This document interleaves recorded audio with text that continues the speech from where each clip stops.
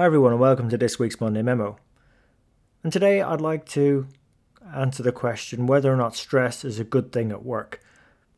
Because successful finance professionals have to be able to support effective decision making in stressful scenarios. And particularly in the present day, with the progress of technology, changing business models, you throw in a pandemic that for most of us we've never really managed through anything like that in finance and accounting since probably the Spanish flu on a worldwide scale. Although we did have one guest mentor on the show who talked about how they dealt with the impact of an epidemic impacting where they were living.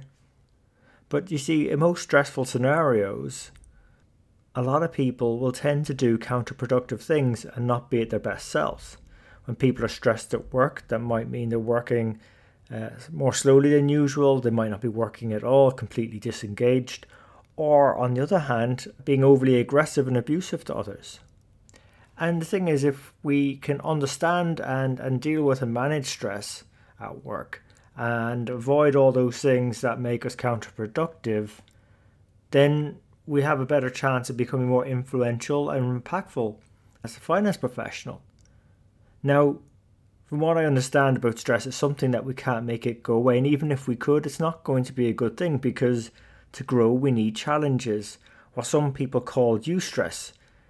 It's actually a good type of stress and it helps us grow. So what are we to do? Well, in researching the answer for this episode, I came across a behavioural scientist called Lisa Penny, and she's made her career around studying stress. And her point is that your immediate thoughts can't always be trusted. And she wasn't talking about, say, the movie you saw last night or your memories from earlier in your career or perhaps when you were a 7-year-old, but more the fundamental assumptions you make about your world that you work in, and also how you experience that world, the people in it, as well as yourself. Those thoughts, they can't always be trusted.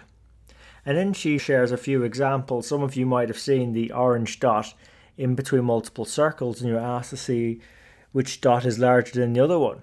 And actually the orange dots are the same size. It's just the way our brains perceive it makes us think that one might be bigger than the other one. Or the one that I've talked about on the Monday Memo before, which is that gorilla suit experiment where you had 3 people wearing black outfits, 3 wearing white outfits, playing basketball together, and researchers told the basketball players to count how many times the balls passed between the people of different colours. And after the exercise, they were asked, did anything unusual happen? Only half the people spotted that while people were passing the basketball to each other, that someone in a gorilla suit walked and danced right in between them.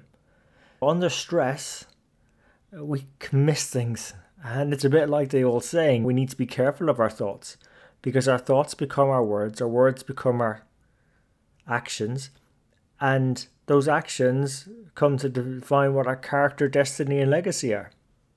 So it's definitely not helpful for finance professionals under stress to be seeing things that aren't there or missing things that are perhaps in plain sight, particularly when we're looking at reams of numbers. And particularly, we don't want to develop a reputation for being the person who misses things or sees things that aren't there. I could get into why this happens, and again, we've talked about this on the show before. It's that difference between the fast and the slow brain. I think we've mentioned Daniel Kahneman. A lot of our guest mentors actually recommend reading his book, Fast and Slow. But essentially, we've got a brain that operates in 2 key ways. One, it's the fast focusing part. Looks and considers only a few variables, simplifies things, makes quick decisions. And then you've got the slow brain, which thinks a bit more critically, takes a bit longer. We're making those sort of connections and neural pathways, but that's how we learn. And most of our decisions are 90% fast. They're in effect on autopilot because thinking things through is actually quite taxing. It consumes a lot of energy.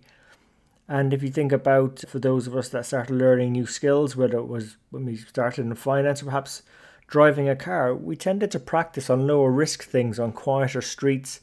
And over time, as our skills improved, what we did became a bit more automatic.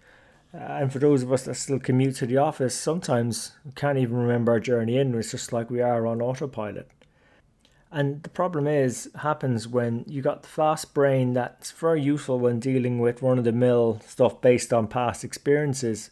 But when we're presented with new scenarios, particularly like a lot of the things thrown up during the recent pandemic, it puts us under stress. It pushes us outside of our comfort zone. And it's not unique to one person. It's a problem for all of us because the world we live in is changing fast. It's changing in ways we don't fully understand, particularly given the amount of information that gets bombarded at us every day. Very easy to feel overwhelmed. And our brains, it's quite natural to feel as if they're under attack. And when that happens, our sort of old brain, reptilian brain, takes over, and our thinking prefrontal cortex switches off. We miss a load of information and we see things that aren't really there. So what do we do when we act on these counterproductive thoughts? So back to the advice from Lisa Penny, it's not really to trust those thoughts, but it's also to be more careful about them, and she outlines 3 steps we can take. The first one is just awareness of our brain's preference for these fast thoughts. Knowledge is half the battle, I think, as the saying goes.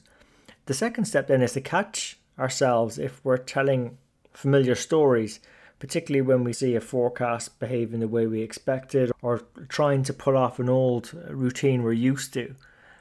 And once we notice ourselves telling ourselves that story, we need to first breathe deeply. And I can't overstate this enough. It's that breathing deeply, just holding in a breath for a few seconds, actually allows you to reboot your brain. How many times of us at work had a bit of a frozen screen with Excel or with our laptops, and we just reboot it and things are working properly again and as they should. We're human beings, we're not exactly technology, but that similar reboot process works very well for us. And then the final step is to be curious. I think a lot of our guest mentors mention this together, is that curiosity is key to being successful in finance, and questioning, what evidence do I have that's making me think that way?